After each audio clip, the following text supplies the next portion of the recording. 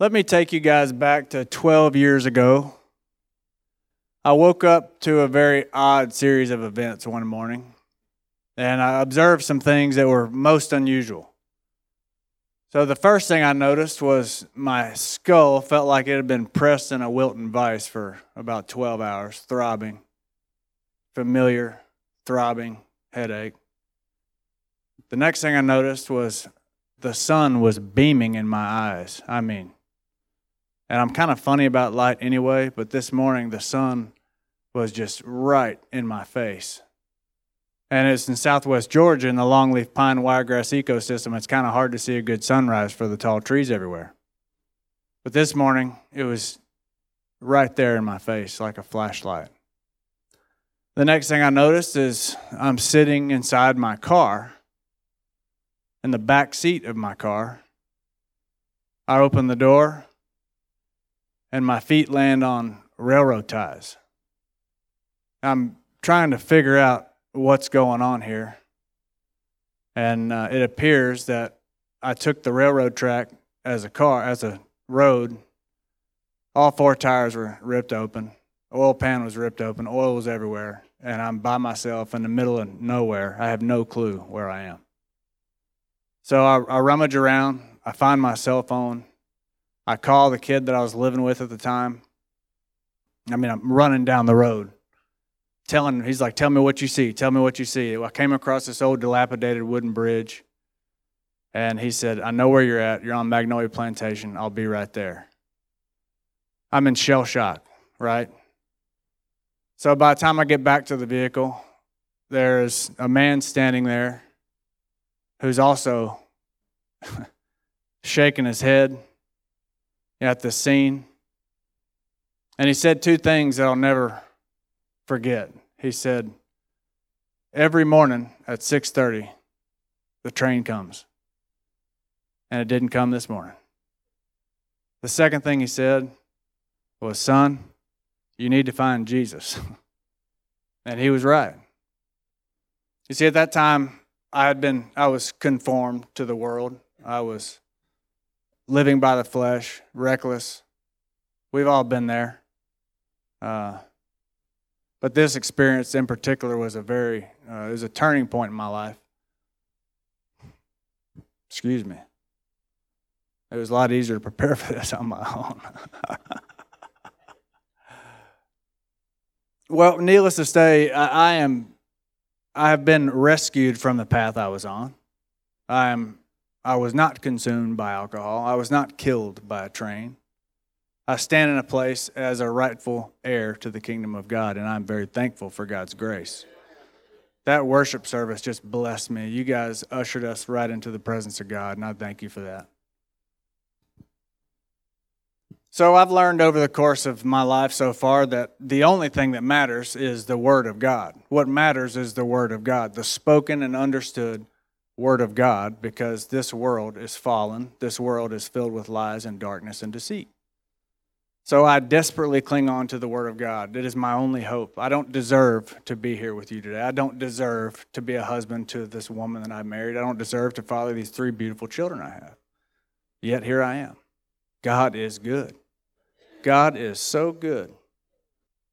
So while we were worshiping the Lord, this verse came to me.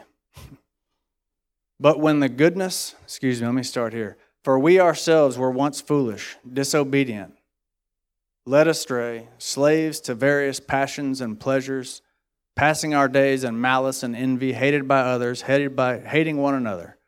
But when the goodness and loving kindness of God our Savior appeared, He saved us, not because of works done by us in righteousness, but according to His own mercy, by the washing of regeneration and renewal of the Holy Spirit.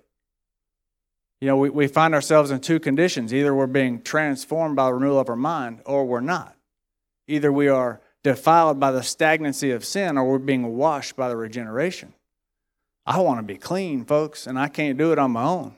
The only way we can do it is by clinging on to Jesus Himself, the Word of God.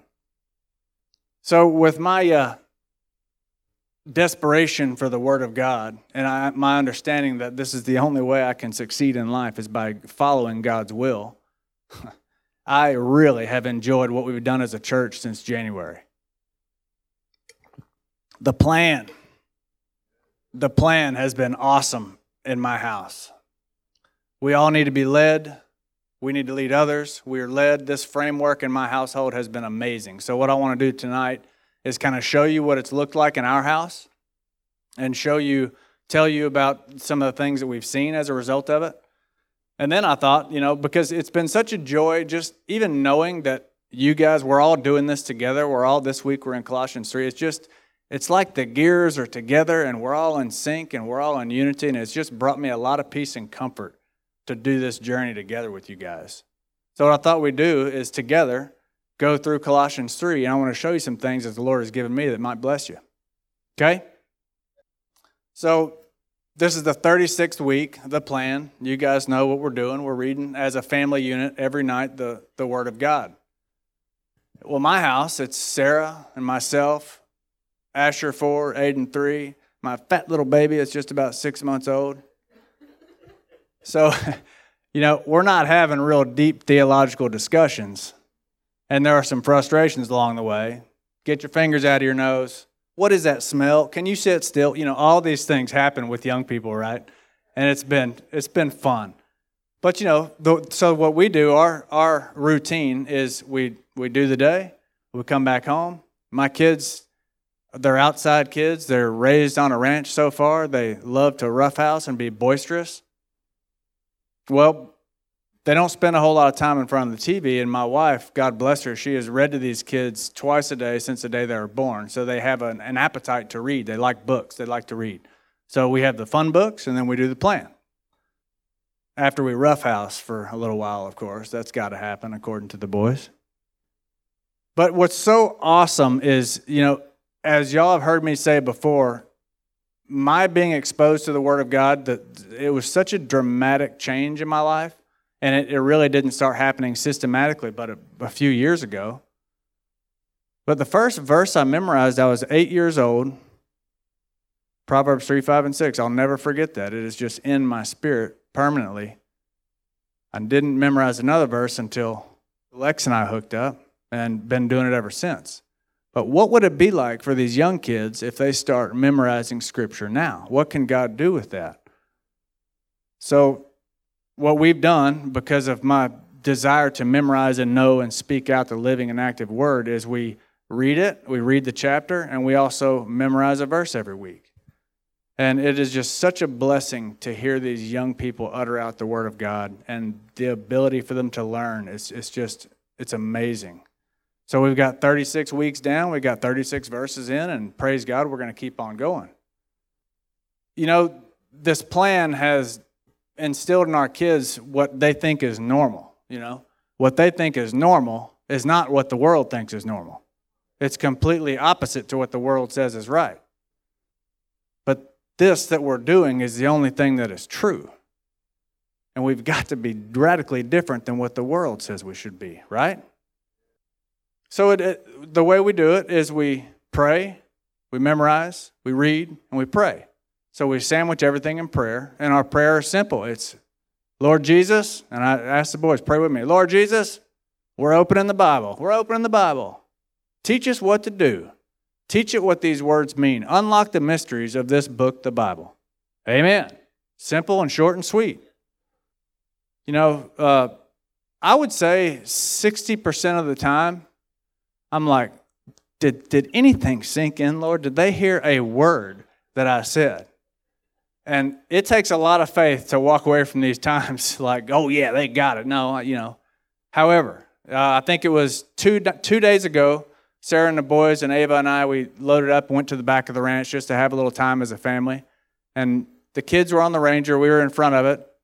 And Sarah starts slapping me. Hey. I'm like, what, woman? What is it? She's like, look, they're talking about Jesus without us. Asher was explaining something about the Holy Spirit, and we could barely hear what was going on, but praise God, they're talking about things that really matter.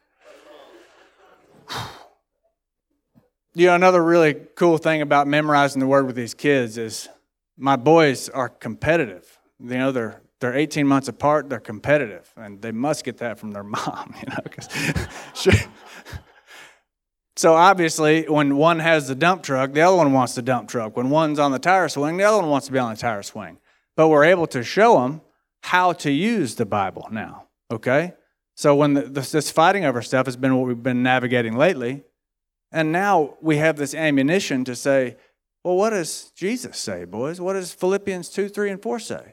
Do nothing from selfish ambition. And they'll say it. They'll say, it says, do nothing from selfish ambition. Bingo, that's what it says. Now let's do it, huh? And glory to God. Those seeds are going to grow, and it's going to bear fruit. So some other things have happened about the plan. So we started in January, and it took us a few months, to build the habit, and we've done it very consistently, I'd say. And then summertime hits, and we had an answered prayer. You know how God sometimes answers prayers, and it's not as glorious as you might think it'll be? Well, we've been praying for a long time, Lord, let our house, this place that we dwell, let this be a sacred place. Let this be a place that when people come here, they leave different because they experience the presence of God. Well, that prayer was answered, and this summer, our house has been filled with guests. For whatever reason, it's been filled with guests, and it's been good, been challenging sometimes, but it's been good. We live in a very small house. The really beautiful thing about living in a small house when we, as a family, are opening the Bible every night is anybody that comes in my house, sorry, it's 8. We're reading the plan. Come and join us. And even if they don't want to join us, they can still hear us. And all that's got to happen is they hear the Word of God, and the Holy Spirit can use that. So we've had a lot of you guys have been in our house when the plan was being read, and it's just such a joyous time of fellowship, to cram everybody in the same room and to walk through this together, and the kids learn, hey, these people also love Jesus. They do. This is normal. This is what we do. Well, then there's other guests that have come, especially dog client guests that don't know the Lord. But they like my kids, and they like us, and they don't want to be rude. So they're like, yeah, we'll come and sit and read. That's before they realize what book we're reading. So it's just an awesome form of witness that we've been able to employ. And glory to God, my confidence that we were just saying, that I have the utmost confidence in the power of the spoken word, just because of what I've seen with my own eyes. We've had other believers that are not part of our congregation join us, and just the questions, the answer, the discussions, it's just been such an amazing time.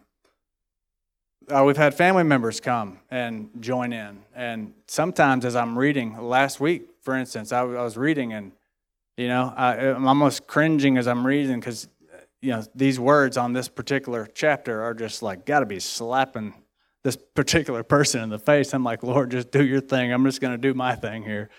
So anyway, it's just been a really, really good time. This plan, I hope we never stop doing it. It's been such a blessing in our home. Such a blessing in our home. So let's go ahead and go through Colossians 3 real quick. I want to share with you quickly a couple things that I've learned. God is so good, man. I am just beside myself at how good God is. Colossians 3. What I'll do is I'm just going to read through this in the ESV, and I'll just share a couple things, little bits of insight that I've received in my time. We all there? I hadn't learned how to navigate this drinking the water while you're speaking thing, so bear with me. All right, Colossians 3. If then you have been raised with Christ, seek the things that are above, where Christ is, seated at the right hand of God. Set your minds on things that are above, not on things that are on earth. For you have died, and your life is hidden with Christ in God.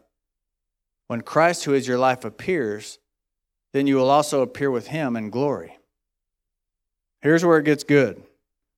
Put to death, therefore, what is earthly in you. One thing I discovered, another way to translate that Greek word there is to subdue. To subdue what is earthly in you. It's like a choice, an action that we can do. We can choose to put these things away from us. Sexual immorality, impurity, passion, evil desire, and covetousness, which is idolatry. On account of these, the wrath of God is coming. In these too you once walked when you were living in them, but now you must put them all away. Anger, wrath, malice, slander, and obscene talk from your mouth. Do not lie to one another, seeing that you have put off the old self with its practices, and have put on the new self, which is being renewed in the knowledge after the image of its creator. Here there is not Greek and Jew, circumcised and uncircumcised, barbarian, Scythian, slave, free, but Christ is all and in all. Put on then as God's chosen ones, holy and beloved, compassionate hearts, kindness, humility, meekness, and patience, bearing with one another. And if one has a complaint against another, forgive each other, forgiving each other, as the Lord has forgiven you. So you must also forgive.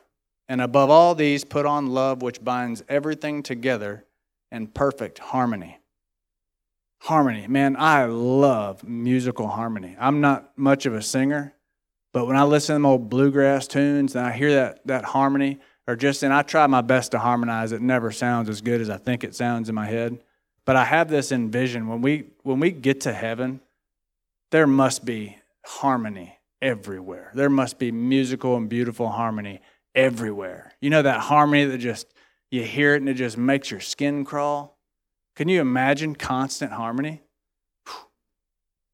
And let the peace of Christ rule in your hearts, to which indeed you are called, in one body, and be thankful. Let the word of Christ dwell in you richly, teaching and admonishing one another in all wisdom, singing psalms and hymns and spiritual songs, with thankfulness in your hearts to God.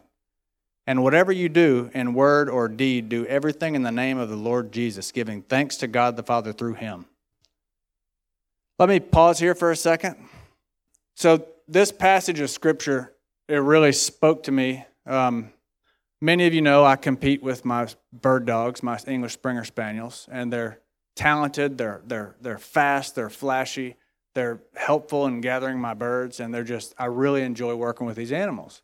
Well, living down here, or anywhere for that matter, the one problem with English Springer Spaniels is they have long hair. So I've got to comb that stuff out. There are mean seeds, is a term in the dog world, mean seeds out there. That's grasses that have awns, that have one-way barbs, that work their way in and they don't come out. God designed them this way so that whoever they attach themselves to will pick them off and discard them, and there that plant can grow. So these awns with these dogs, if you don't carefully comb your dogs out in certain areas, especially in between the toes, the armpits, the eyes, if you don't give them a really thorough once-over, it can cause some serious health problems. So I've really got to be adamant to clean these dogs up when they're encountered these dangerous these awns, right? So I'm comfortable with this idea. I understand this idea of a fine-toothed comb. And this passage right here, the Lord showed me this passage is our fine-toothed comb, right?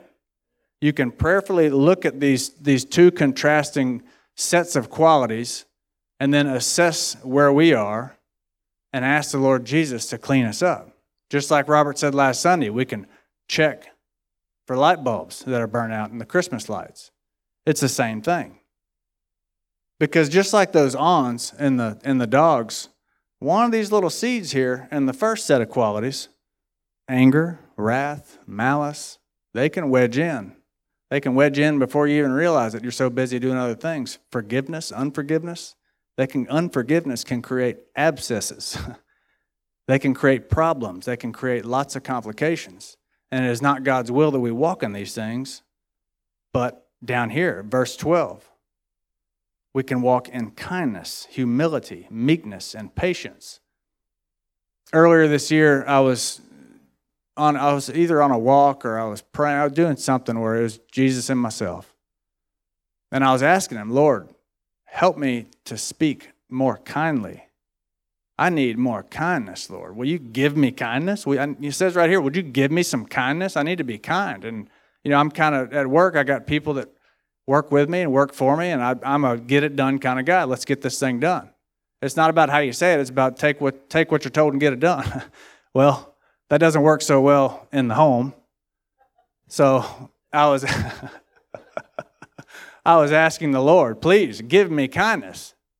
And he told me something that was really interesting. He said, Chad, put it on. All you got to do is put it on. Put on the kindness. It's a choice. It's a decision. But before Sarah and I were married, a pastor was meeting with me, kind of a premarital counseling situation.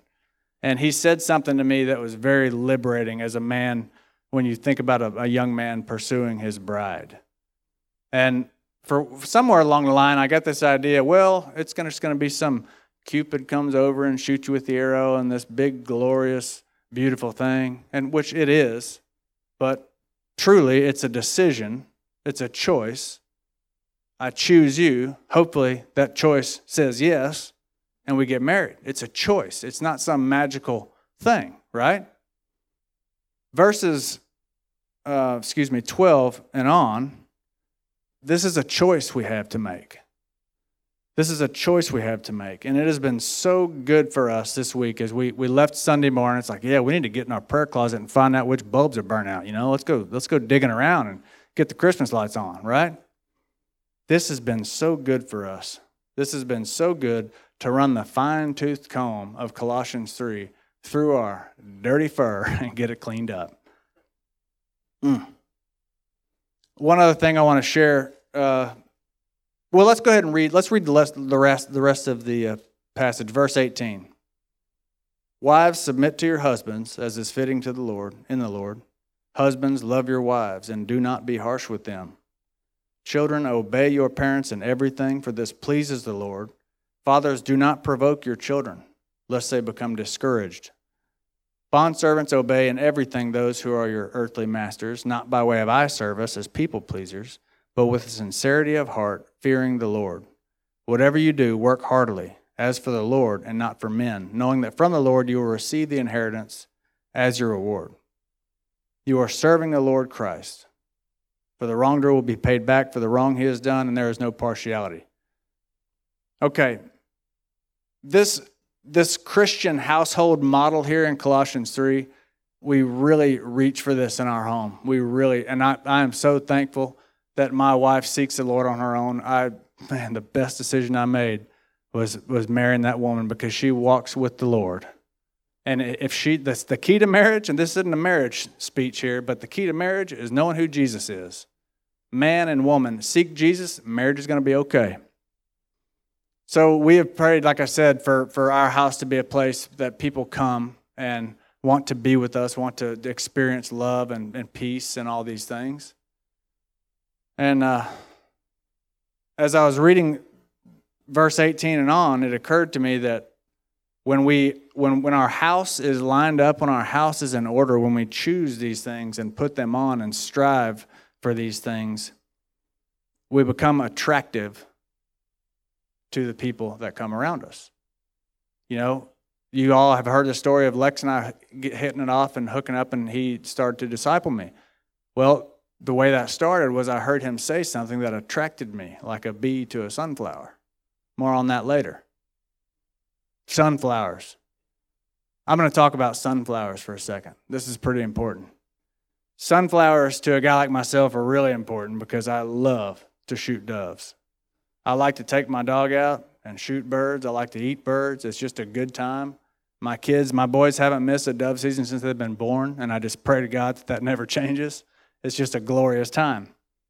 And we're memorizing this week is Colossians 3:2. Set your minds on things that are above. So if you look above sunflowers, you'll find doves, right? Forgive me, Lord.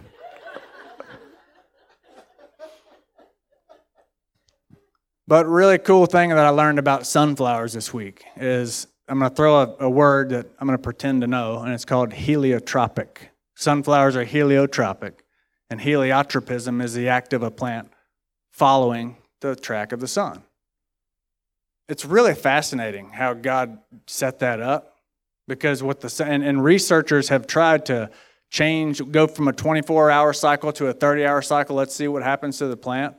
You know what happens to the plant if you force it to not be able to see the sun? It doesn't grow as well. It doesn't produce as many seeds as a normal plant. It throws off the circadian rhythm, and all kind of weird things happen to the plant. What that plant wants is to fix its gaze on the sun. Do you see where I'm going with this? When the plant fixes its gaze on the sun, it's gathering the most amount of energy that's getting down and producing more seeds, and it becomes attractive. It becomes attractive to who? To me? No. To the doves? Maybe. But most importantly, it becomes attractive to pollinators. And the importance of that is the sunflower cannot reproduce without pollinators. The Christian church cannot reproduce unless we are attracting pollinators.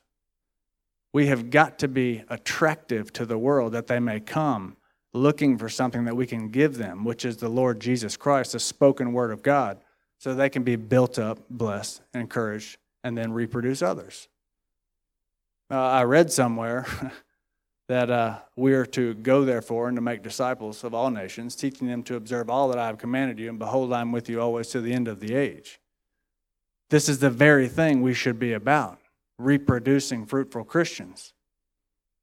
And I've tried to disciple people, and it failed. I've seen it work. I've seen it not work. But the most important thing is we must have the bond of peace rule. We must be ruled by the bond of peace to draw people in, to point them to Jesus and let Jesus do his thing. This is the way the church is built. This is what we should be about. Wow, that happened fast.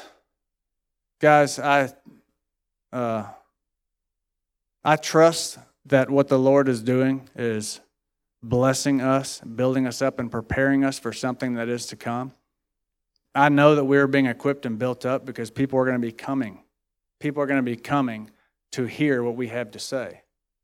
And it is my desire, my primary mission field right now is my family. And what I'm trying to do to my family, I know at some point those children will grow and go away. But all of us as Christians, we must seek to be willing and ready. Have a word on the tip of your tongue for those people that God brings in your path every single day to speak out that living and active word of God. That's all that matters, folks. That's all that matters. Let's pray. Father God, I thank you that you can take a very short little message and do mighty things with it. And that's what I believe for tonight. Father God, I thank you for the sunflowers. I thank you for the seeds that you put out, Lord. I thank you for giving us seeds to scatter about. I thank you, Holy Spirit, that you water and you grow those seeds. Lord, I thank you that this church, Living Waters Church, is about speaking and teaching the perfect Bible. Father God, I pray that we reproduce faithful servants of Jesus Christ. I pray, Lord, for discipleship to be everywhere we look. Because if we look anywhere besides you, Lord, we are not efficient. I pray, Father God, that you help us to set our minds on things that are above, not the things that are on earth. I ask for just divine revelation of what it is you want us to do each and every day, as every day matters, Lord. I thank you for the agreement in this church. I thank you for the unity in this church. I thank you that you are speaking to us, Lord, that we can hear your voice. Thank you, Lord, that you saved us, not because of works, Lord, not because of righteousness, but by your mercy. Thank you for your mercy, Lord. You are so good to us. I bless your people, Father God. I bless your people. I thank you for the love here. And I ask as we leave here tonight, Lord, that we are ready to serve, ready to speak against the lies of this world. As your truth goes out, Father God, I just pray. I pray with my whole heart that we see fruit, Lord, that we see reproduction, that we see babies coming in and being grown up in the Word. And it's in Jesus' name I pray, amen. Hello, this is Robert Richards, and you're listening to The Waterhole, our weekly broadcast, which is now available on iTunes and all major podcast platforms. You can also watch the weekly video broadcast on our YouTube channel. Links in the description. I pray this has been a blessing to you, and if you've enjoyed this message, please share this with a friend. God bless you, and remember, no matter where you are and what you've done, Jesus loves you.